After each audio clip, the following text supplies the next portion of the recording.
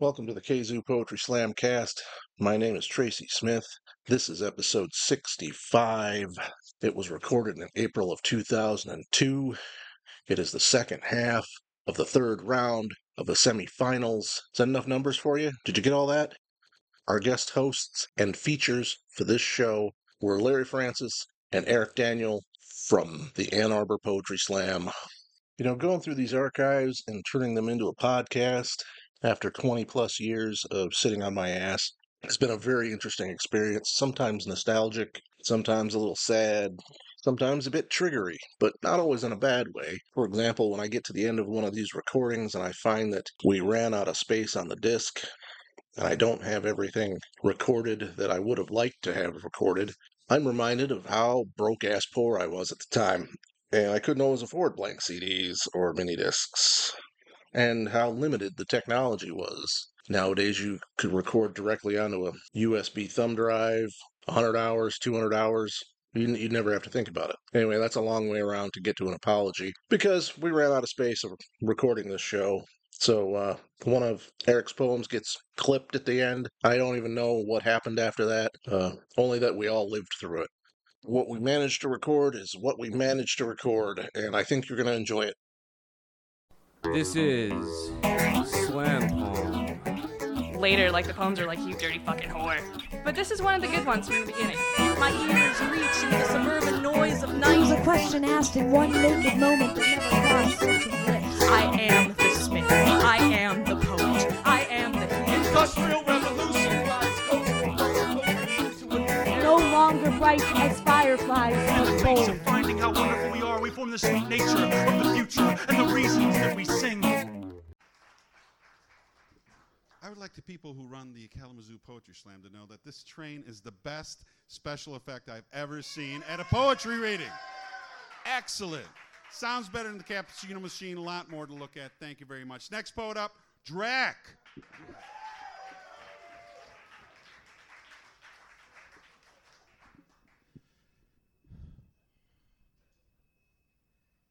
Contact!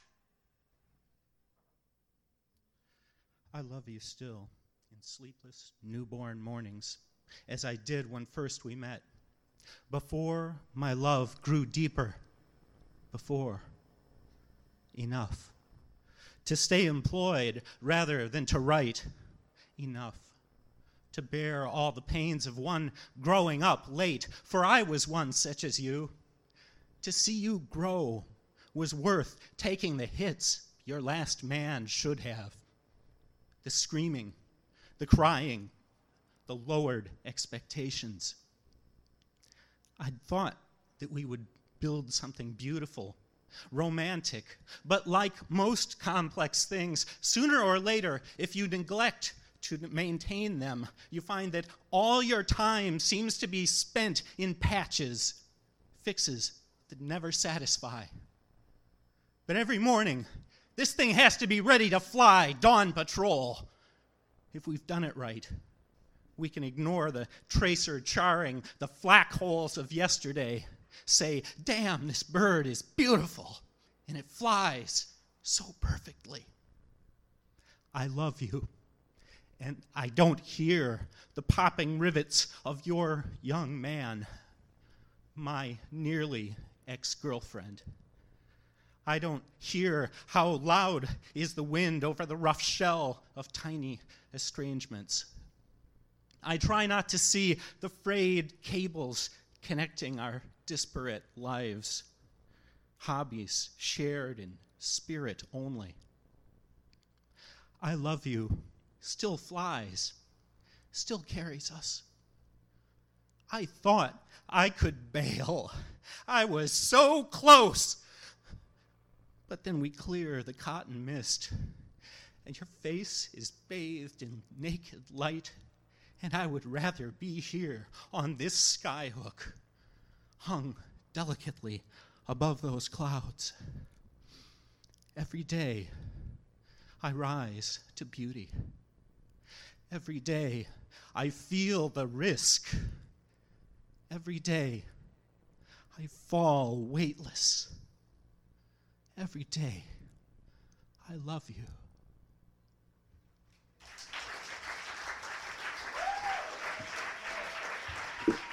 That's Uncle Drac, ladies and gentlemen.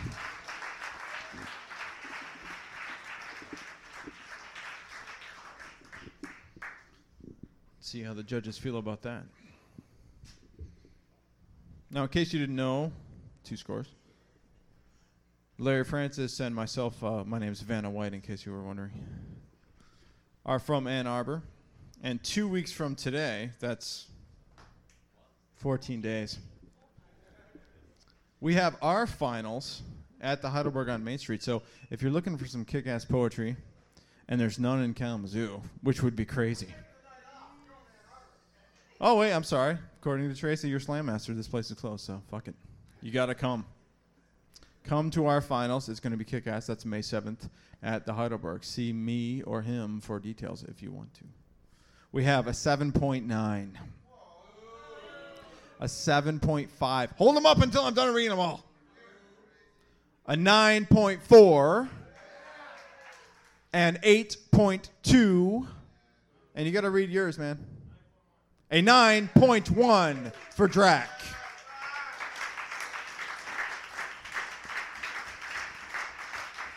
What you judges want to do for me is, like, when you think you're going to, okay, this is a 9, you got to go, okay, this is a 9.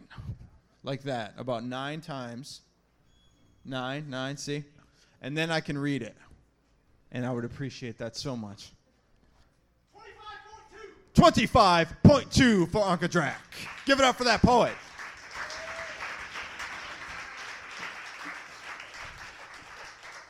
Isn't Eric just the nastiest scold you've ever met? Always swearing at people, yelling at people. Write the scores any way you want. It's okay. Next up, Dawn.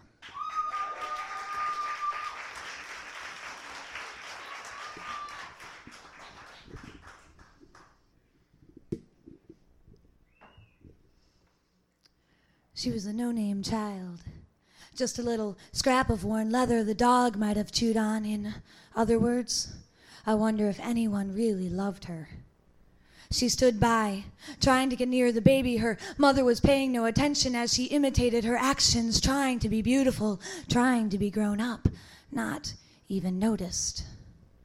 I wanted to give her a beautiful name, but she answered to, "Hey, get your ass over here." He was a big man, hardened by the years, and I wonder what cause created this effect I didn't tell you to read. She crossed the laundromat, quiet, defeated already at age 6. She passed me, and I saw eyes peeking through tears, scared. "I'm gonna beat your ass." She walked a little faster, almost tripping over legs like twigs. To say she was breakable is an understatement. And I remember the searching in her eyes. I've seen children like saplings waiting to bend for the storm, hundreds of no-name orphans waiting for someone to believe, to speak for the voiceless lost. I was one of them, and that day I stayed silent, folded my laundry, and tried not to remember what it feels like when fear is the skin that teaches you to love. She is not the only one, like I was not the only one. Her eyes were my eyes, cold that never realized. To say she didn't know any better is heartbreaking, but she didn't know that it shouldn't be like this. When I was 12, I wrote on a scrap of paper. It was supposed to be anonymous, but they must have suspected from the bruises on my legs. All they taught me was silence. And I swore that I would always speak out for the children who couldn't. But that day, amongst the fabric softener and fluorescent lighting, I betrayed my past because I remembered, and I was still afraid. And now one more girl may grow into a woman terrified of her voice. This woman will learn how to hide her tears, her fears of history too much to voice against the pressures of expectation. The next time I see that little girl, because she is every forgotten angel, I will take her hands, look into her eyes, and offer a new translation for the word love. Take the hope in my heart and place it in her palms. Tell her that in her hands lies her destiny and that she is a beautiful miracle. I will give her a new name. I will call her Providence.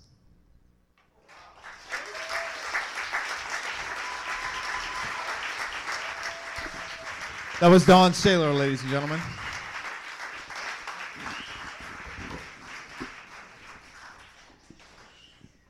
Judges are doing that magical thing. turning that art into numbers. I have 1 score, and it's very readable. 2 scores, very readable. Thank you very much. Excellent. 4, very happy with that. If you're upset about having to wait too long, just let that guy over there know. We have a 9.3, another 9.3, yet another 9.3, an 8.3. Okay, you didn't hear it from me, but it was them over there. And a 9.6 for Don Saylor.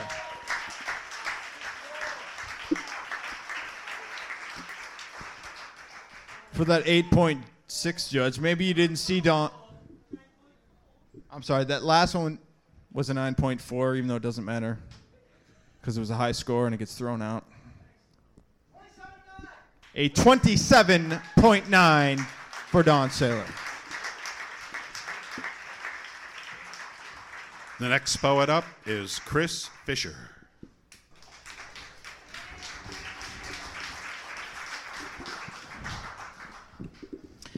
Meeting the Man, or Song for James Baldwin. I was 17, and I read his words for the first time. It took me to places that I had never been before. Atlanta, New York City, Harlem, New Orleans, Beale Street, Bourbon Street, other places that sounded exotic and beautiful. And I was there with him. Every time I heard those words, I was there, and I could picture them in my mind's eye, and I ate it up like French bread and brie and blue cheese, and I imbibed them like a fine red Bordeaux. Can taste it now.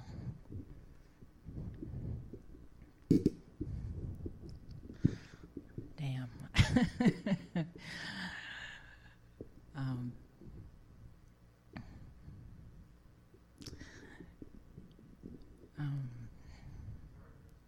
It's all right. I got it. It's just in here. I can do it. I tasted like a fine red Bordeaux. I was drunk with his words, drunk with life and living. And when I read Fire Next Time for the first time, I had the hope that I had never had before, this time when Doomsday Clock was clicking 1 more minute towards midnight.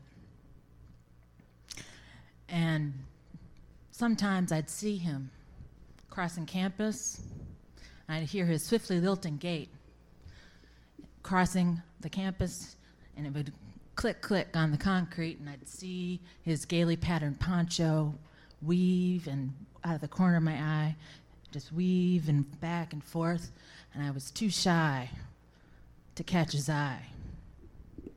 Other times I'd see him, and he'd be sitting at a sidewalk cafe, his pen poised over paper, his other hand toying absently with his coffee cup, and he'd catch my eye, catch it with a curious stare, knowing that I knew both nothing and something. Other times, oh, damn. Hold it, guys. It's got to come out. Ladies and gentlemen.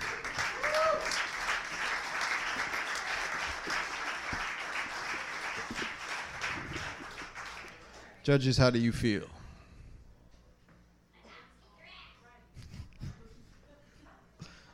I don't know who that was, but I like him. Now I know who it was. I have 3 scores up.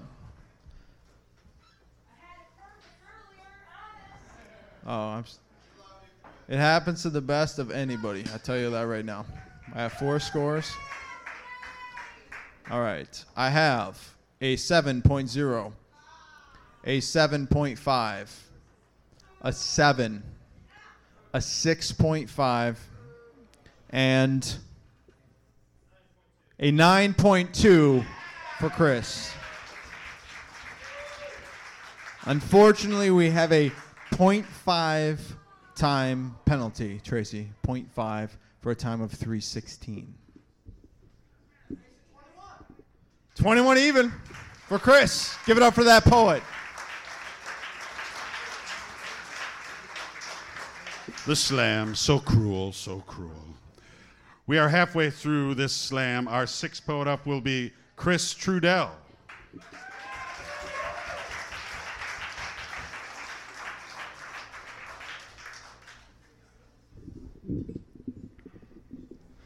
On any given morning, I wake up to the phone singing like a lake at the crest of a wave.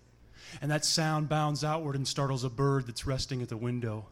And the bird is red like morning. It's tender, blood-colored and burning. And it takes off and flies southbound down the concrete river seeking food and nest fodder. Its wingtips brush the wind. Soon it is watching water dripping from a park bench being soaked by a sprinkler. It was turned on by a man as rickety as the walking stick that's resting at his side. It was a gift from his grandfather, carved with endless notches. And before the year is over, he will give it to his son, who 10 miles away is waiting for his daughter. She is playing a piano in a room full of gaping windows. She is thinking about Picasso, but all she can see are the keys. Outside, there is a garden. The roses drink the music next to a woman swaying graceful like a feather trapped inside the wind. She picks only the tomatoes and puts them in a basket. The basket was a present from her husband. He is driving to the store to buy some pipe tobacco. He's fumbling with the radio as he's tapping on the brakes. And behind him, there's a mailman who's worked for 30 years, has never seen the ocean, and will always pray for change. And his girlfriend, she's waiting tables at some diner on some corner where she knows all the customers' names. And all she wants to do is go home and fill the bathtub full of bubbling water and forget the morning strain. And as she goes home, she passes all the houses, thinking only of her own. And as she looks up at the one she's passing, there is a phone ringing behind the window. And the person who is calling is resting from her work, and she is as beautiful as the wonder of the world that spins around her. And she is calling someone who loves her the way the desert loves the rain. And as I pick up the phone and I speak softly to her, I know the miracle of the morning on any given day.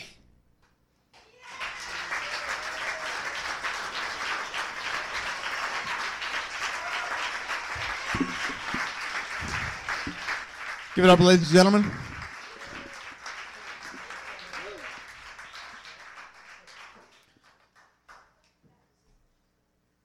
You think the judges are going fast enough, crowd? I heard a they rule and a boo. Tough. Oh, the judge is mouthing off to you. Ooh, there goes your only vote. All right, I have 5 scores. I have it 9.0, an 8.1, 7.5. Back there, is that an 8.8? 9.3, and in the very back, an 8.5. How do we feel about those scores, ladies and gentlemen? Sounded like a lot of ennui.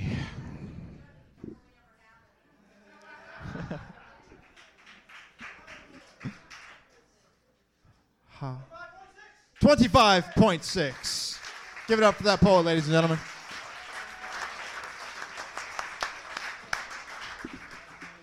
The next poet, Greg.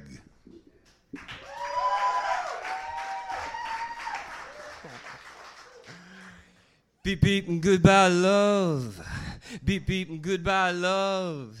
In the beginning, I thought you were some sort of club girl Venus, a sensual nexus that I should be so very happy to happen upon. But lately, I've been wondering about the last 3 lines that dribbled out of your lips. Not that I weigh your every word, it's just that every once in a while you take on this rather Beatlesque tone, which under the proper circumstance, I could sing along with such an anthem, however lonely or fuzzy or blue-eyed wonderful.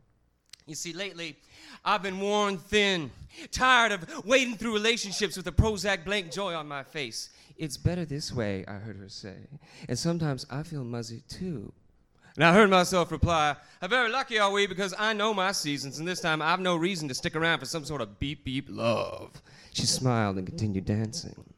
But imagine if we could go out in this weather, happy to be happy together, sliding through the frozen food section, our carts overflowing with wild delusions, lucky upon checking out to be the 1,000,000th customer on the 1,000,000th day. My, what our friends and family would say. And even if we ended up fighting like round eyes and Chinamen in the Boxer Rebellion, everyone would consider our fortune as if we were something to happen upon when life got a bit too puzzly. And every day would be Sunday, and all our single male friends would saunter about like Morrissey, rambling incoherently about the terrors of celibacy, warbling in the most delicate of treble falsettos. And on Sunday, my mother would visit, bringing buckets of tomato bisque with forests of celery, icing puddles flowing with cream cheese. And on Sunday, she'd forget your name. And on Sunday, I'd have the distinct pleasure of reintroducing the two of you, you wiping a dab of cheese from the corner of my chin, we chortling together, she producing baby photos with devilish delight. And you'd always be my best friend. Now, I'd be the boy down the block who always wanted to bring you flowers to be happy upon, but you would have allergies. Curious sensitivities, and so I would purchase silk roses at the dime store and memorize sonnets from the Portuguese, reciting them over shortbread and tea, and we would go on exquisite walks through ancient grass prairies, tramping crop circles for circus freaks to discover with conspiratorial speculation. And when sunset sent us into our Monday morning worlds, you would whisper before we disappeared, "Don't say to me it's over." And so I wouldn't say anything at all. And you would whisper, "Isn't it good?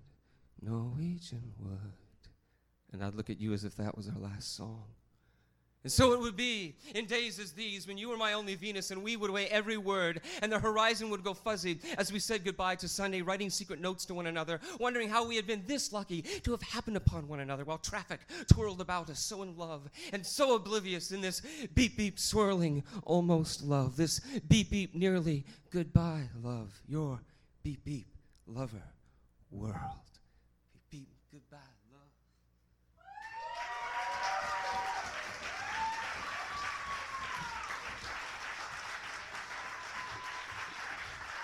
That was Greg, ladies and gentlemen.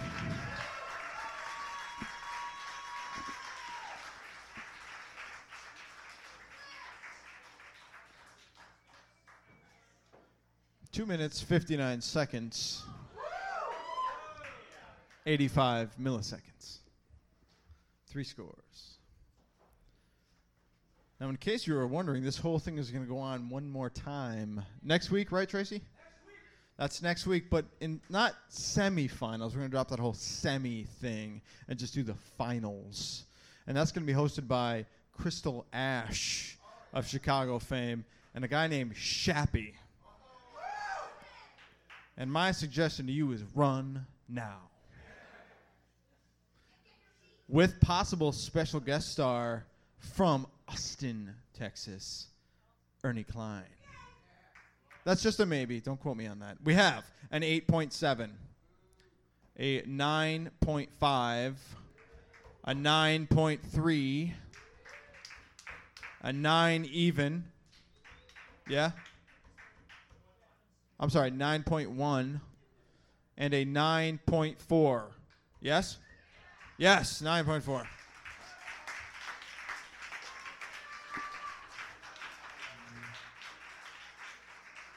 Which gives us a final score of 27.8 for Greg Bliss.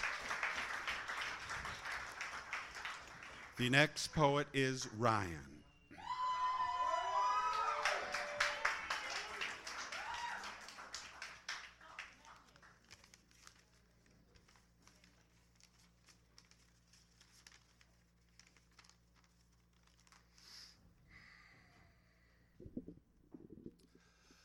That is it! I have had enough! I am fucking sick and tired of seeing couples in public. All those happy, stupid, lovey-dovey, kissy, moronic nickname. No, I'll miss you more. No, I'll miss you more. No, I'll miss you more. Assholes flaunting their happiness left and right and left and right, and watching my own gender turn into a bunch of whipped little boys every time they think they've met someone who will let them fuck. I'm sick of it, and I am declaring war on the dating process. I'll start by ruining every date I see. Take up a job at the Olive Garden and put high-strength laxatives into every couple's food. Spiking the gentleman's wine with saltpeter and itching powder on the lady's napkin.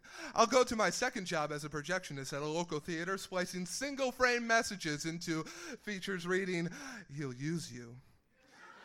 She's sleeping with your friend. He doesn't love you." And Lorena Bobbitt!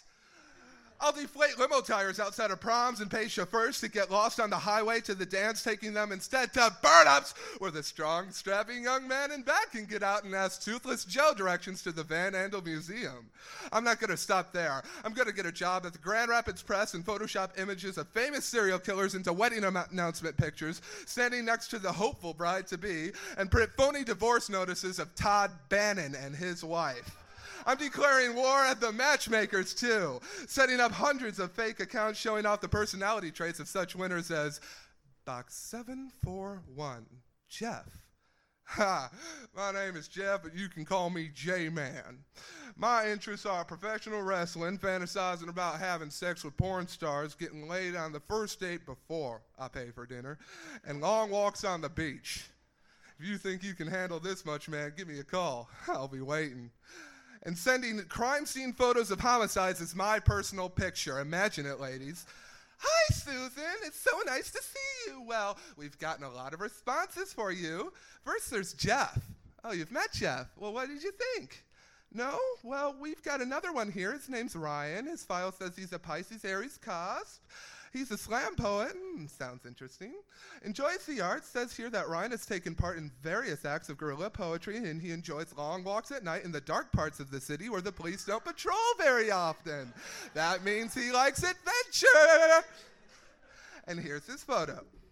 Yes, I know. He doesn't look the greatest right there, but he says the hospital managed to reattach his arm and foot, though they're still working on a new hand for him. So what do you say? No one is going to be safe when I am done. Girls, hug your boys one last time. Boys, use them one more time because I am going to make you. How you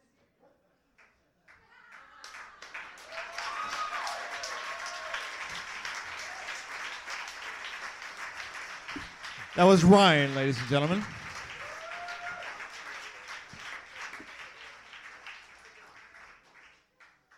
Three minutes, 10 seconds. Even. Which puts him just under the 0.5 time penalty. Good job, Ryan.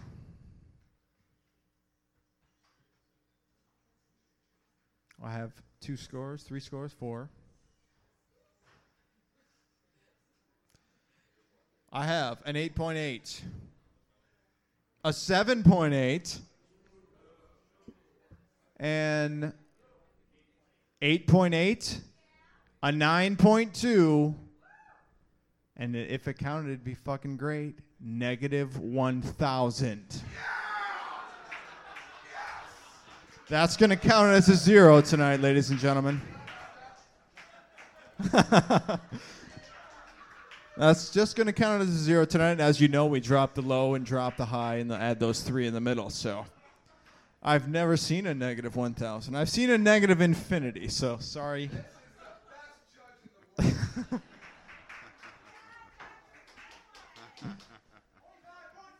25.4 for Ryan from Grand Rapids.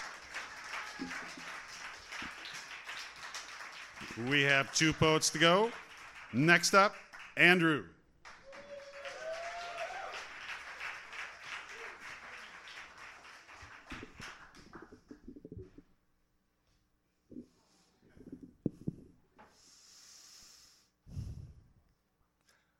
Well, I'm sitting in the tavern drinking beer and passing gas, and I can't get a date 'cause I got pimples on my ass.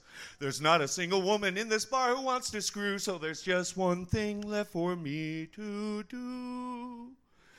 Yes, there's just one thing for me to do. 'Tis a gift to be simple, 'tis a gift to be free. But it's a right to stroke your pecker when you pee. And when you're on the back porch with the moon up above, you can stroke your little friend with a velvet glove. You can stroke your little friend with a glove. Well, it doesn't matter if you're wimpy or a Green Bay Packer. You can have a lot of fun, just you and your tallywhacker. Just remember when you're sitting with the moon up above, and your favorite little friend and your velvet glove, that you're having sex with someone you love. Well, I'm sitting in the tavern passing gas and drinking beer, and the only one who wants to fuck is Bruce the local queer. I'm looking at a double shot he bought for me for free, and there's just one thing that is left for me. 'Cause old Bruce sure ain't looking good to me. 'Tis a gift to be simple, 'tis a gift to be free, but it's a right to stroke your pecker when you pee. And when you're on the back porch with the moon up above, you can stroke your little friend with a velvet glove. You can stroke your little friend with a glove.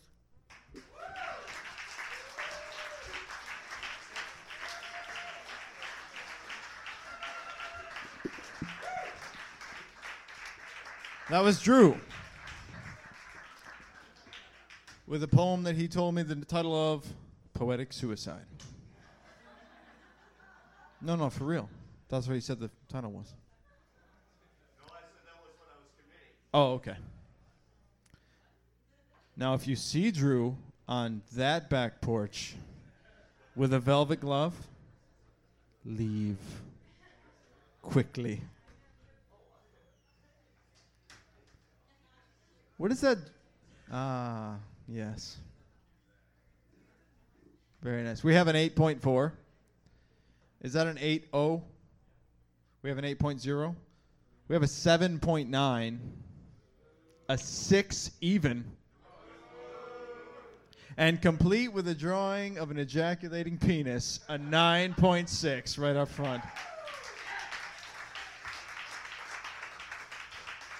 Who drew the ejaculating penis? Who did that? Right them. Show it up. My God Bring it up. in heaven. And they look so civil. Isn't it lovely? Look at that. You think? Good Lord. The 9.6 is almost a little testes dragging off the bottom. My goodness. I wonder how many children they have. My goodness. I don't know. 24.3 for Andrew. We are to the last boat in the slam, and that would be Todd.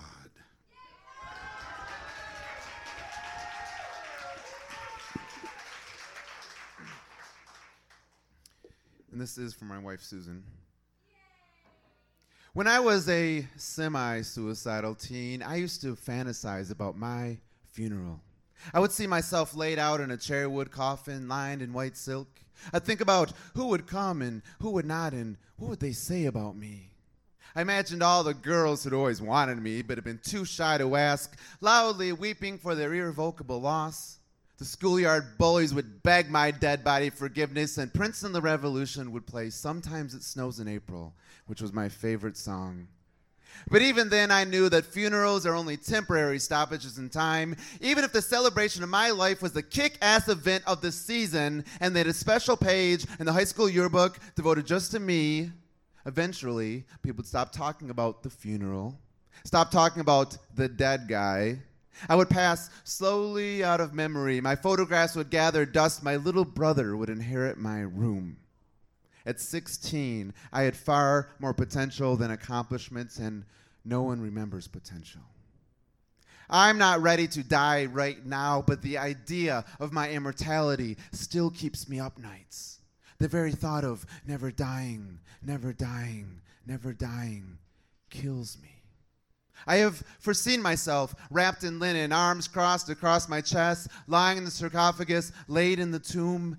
That vision is far more comforting than me at 450, having read all the books, learned all the languages, tried every position in the Kama Sutra.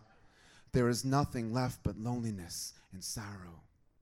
I still think about my funeral. You can bet I'll be watching, so don't you dare bury me in some cheap white pine box. I want my body to be bronzed and displayed in the Smithsonian. I want all my letters and journals and poetry to be published posthumously. I want a full-length Japanese anime movie made depicting my life. My funeral will be my last-ditch effort at validation. All my friends in heaven and hell will be there. I'm talking Hendrix and Hemingway, James Joyce and Janis Joplin, and I don't want them to think I didn't know anybody before I died. You invite everyone I've ever known. I don't care if they love me or hated me. If heaven's got beers, I'll be drinking right along with my relatives, all tanked and weeping and laughing at the same time. And I'll be watching you, all quiet dignity, surrounded by the living, still loving you, still holding you up, though you never needed to be held. So if you have to wear black, make it that black evening gown, the one with the slit that goes almost all the way up, because I'll be dancing and singing with you long into the night.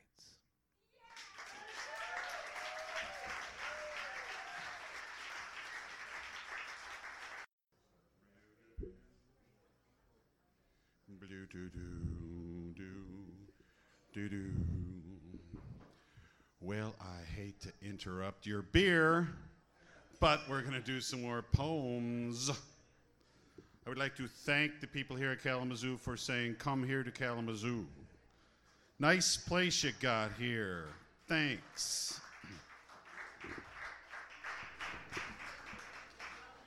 I've got 3 pieces, and then Eric Daniel will come up and close out the night, and then you can wander off to the rest of your lives. Sorry, you have to wander off to the rest of your life. Come with me, and tomorrow you may give the meat test to 11th graders in Canton, Michigan, if you'd like. What? You don't live there, Dawn? Oh, did you really? Oh, my goodness. A small world.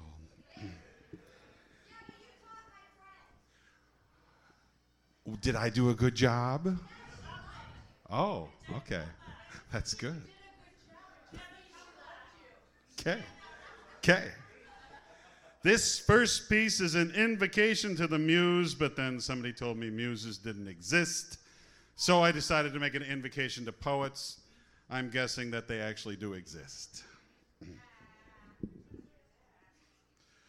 O ye poets and ye holy spuds, ye sparky three-eyed dogs of the low moaning soul, your torsos belimbed with clawed arms aplenty, spewing bejeweled foamy mouth spew, minds of spiked plastic jelly with your words damned high on spinal node.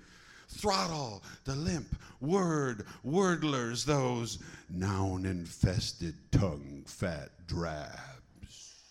And thrash abstract thought ingenerators, those entity-being flesh things. Smother their passive roar with verb slice and soul skewer. Your holy arc mouth spark extrudes your best words, maybe oblate, maybe spaghetti, maybe Kalamazoo. Go ye forth in your little poet pants and your little poet shirts, your well-oiled jaw with the bread words deep in your pocket, and smite the language dead in their mouths. Smite the word flurry in the very air. Use all the air, poets. Use all the air. Poets, speak ye, smite the stillborn word. Smite, smite, Smite, smite, O ye poets, all this smiting shall gladden my soul.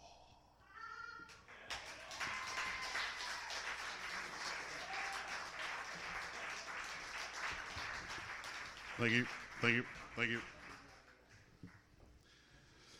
Eric has to help me with this piece because my schizophrenia is waning.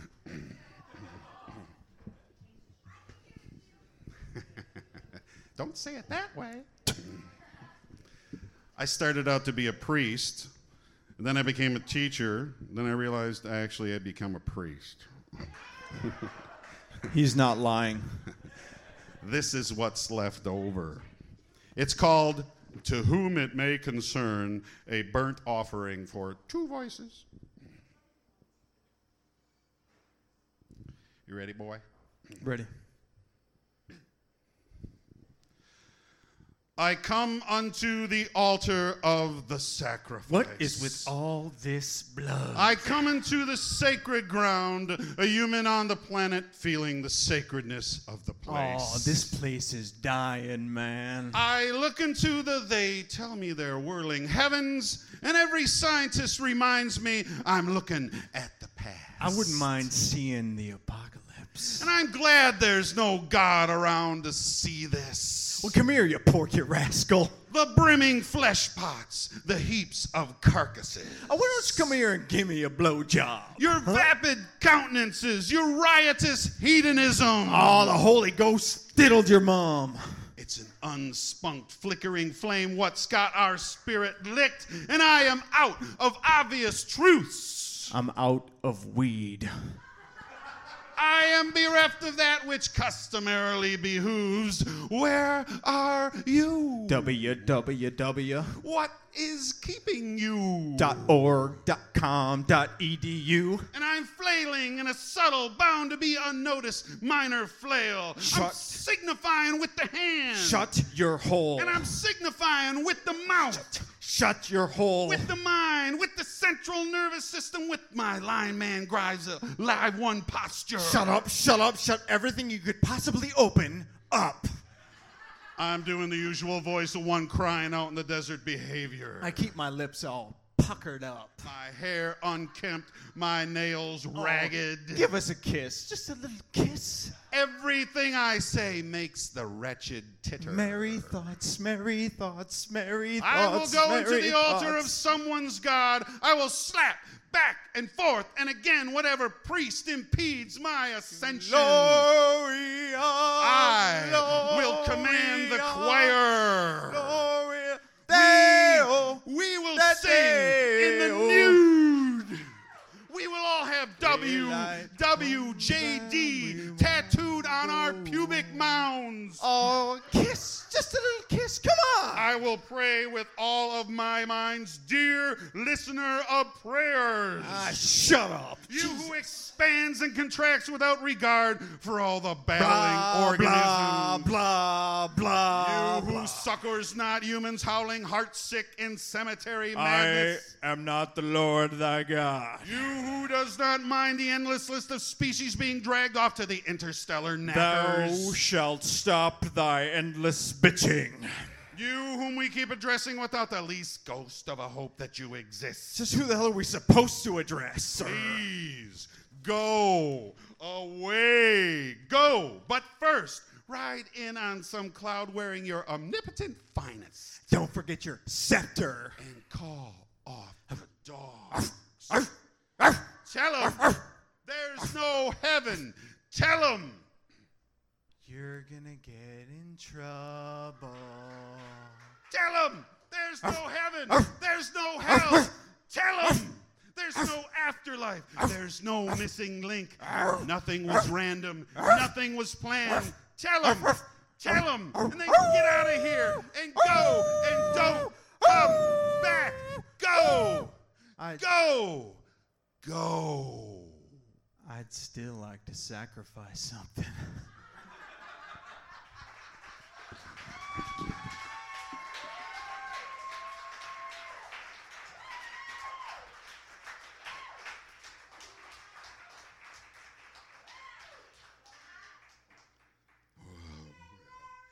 Blah, blah, blah. One more piece. This piece actually has a slam pedigree. Back when I used to slam, back in the early days of slam, I have gotten both a 2.5 in a national competition from a Chicago Tribune literary critic for this poem. And I also got a 10 for this poem. I got the 10 in Indiana from a guy who ran a Kentucky Fried Chicken. I've never forgotten it. You'll see why. It's called Getting a Hold on Things. I parked the car in the driveway, threw the door shut, cut across the lawn to the front door, yanked at the front door lock. God damn it, my shoulder. Keys. Where did I put the keys? This pocket, that. Oh, here they are. I blew past the door, let my pack down, shucked the coat. Christmas tree still tipped over. Hell with it. I checked the clock. I grabbed a pan. I lit the oven. I grabbed a chicken. I washed the chicken. I started thinking about chickens. I felt it up for the giblets. Ground them in the disposal. And I thought about the blades tearing at the giblets. And I thought about my giblets. And I winced, and I laughed, and I spit. And then I ovened the chicken, slammed the door, spun 180 degrees, and for a moment, I forgot how to hurry. And then I remembered, I yanked at the fridge. The door magnet stuck. Fridge started to tip. Thought of Steve on Quaaludes. Never seen anyone pull a fridge over on themselves since. Oven timer, Jesus! Reset the timer. Got the fridge open. Thought of Steve laughing with a refrigerator on top of him. I froze. I saw my left hand on the kitchen counter, and I stopped. I started to think of the evanescent luminosity by which we see hands on counters. Then I thought of myself actually thinking the word evanescent to myself. I thought of myself thinking to myself, judging my choice of words, I realized I was engaged in a hostile conflict. I noticed the universe receding, tried to make it stop, failed. Meanwhile, a dead chicken's ass roasted. I noticed that my hand wasn't on the counter anymore. I thought about my giblets again. Ah, there's my hand. Noticed the dust mote. Got all sentimental. I thought of the evanescent luminosity by which we see dust motes. Remembered the chicken. Spun 180 degrees. The oven was open. Spun 180 degrees. The little pecker had the fridge open and was trying to hide behind the non-nutritive dehorning gel. I grabbed the hole, but it dragged me in. The door shut. I was in the dark with a disemboweled, haunted chicken. I felt perhaps things were passing beyond my control. All of a sudden, the door flew open. The chicken hiked my arm up behind my back and shoved. And there, parked on the kitchen counter, was my car. The Christmas tree was in the rear seat. Its branches splayed suggestively. The chicken grabbed me by the giblets. Drive, big guy, it said. The oven timer went off. The chicken tightened its grip. I remember thinking about the evanescent luminosity. The tree threw the door open. There were chicken giblets all over the driver's seat. The universe hurtled headlong towards me. The chicken tightened its grip. I tightened mine. Ah, there's the key. I was finally getting a hold of things.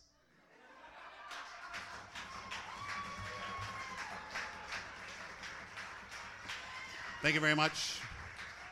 And now to the microphone, Eric Daniel.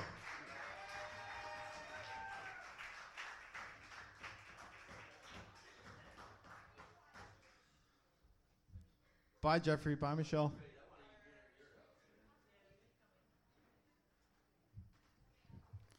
Hello, Kalamazoo.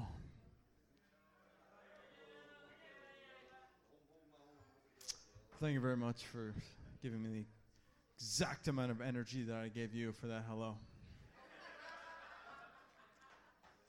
That's instant karma if I've ever seen it. Okay. I've actually featured here once before, which was, what was that? It was more than a year ago, right? It was quite a long time ago. Well, for those of you that know me, they know I always open my show with a classic of American literature. I am a scholar. Thanks to my instructor, Larry Francis, who routinely slapped my face in school. Yes, I was a quick mover. Maybe later, okay. Maybe. But I'm doing an actual classic now. This is by Alfred Lord Tennyson. Okay, which I haven't done this before, so hopefully we'll do well with it. No, it's not that one. Ring out, wild bells, to the wild sky. The flying cloud, the frosty lights. The year is dying in the night. Ring out, wild bells, and let him die. Ring out the old, ring in the new. Ring happy bells across the snow. The year is going, let him go. Ring out the false, ring in the true. Ring out the grief that saps the mind. For those that here we see no more. Ring out the feud of rich and poor. Ring in redress to all mankind. Ring out a slowly dying cause in ancient forms of party strife. Ring in the nobler modes of life with sweeter manners, purer laws. Ring out the want, the care, the sin, the faithless coldness of the times. Ring out my mournful rhymes, but ring the fuller minstrel in. Ring out false pride in place and blood, the civic slander and the spite. Ring in the love of truth and right. Ring in the common love of good.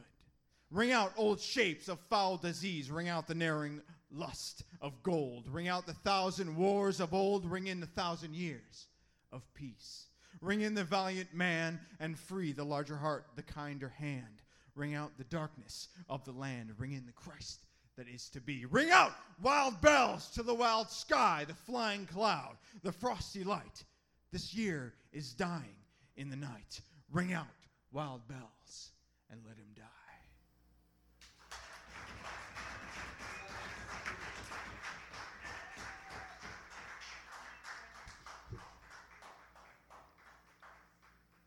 Thanks. That was Alfred Lord Tennyson, ladies and gentlemen.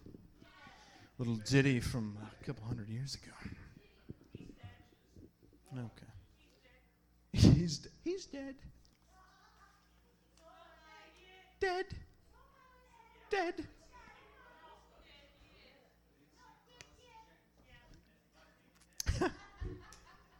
I got better. Don't get me started. I love you too. Thank you very much. Yes, I love Colleen too. More culture. All right then. I'm not going to read out immortal poems of the English language again. I'm sorry.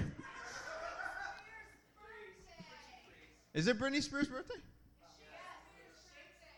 Oh, Shakespeare's birthday. I thought you said Britney Spears.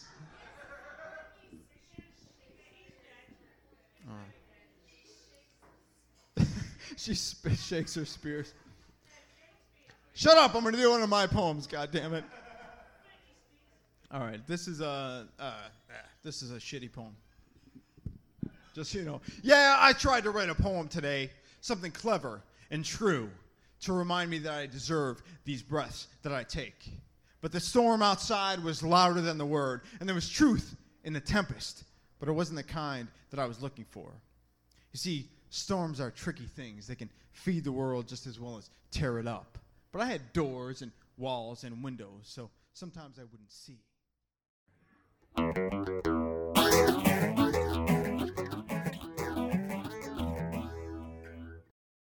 This is your partner. Has the whole world gone crazy?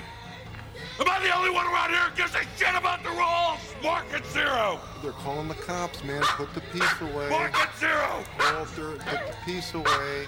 Walter? You think I'm fucking around here? Market zero.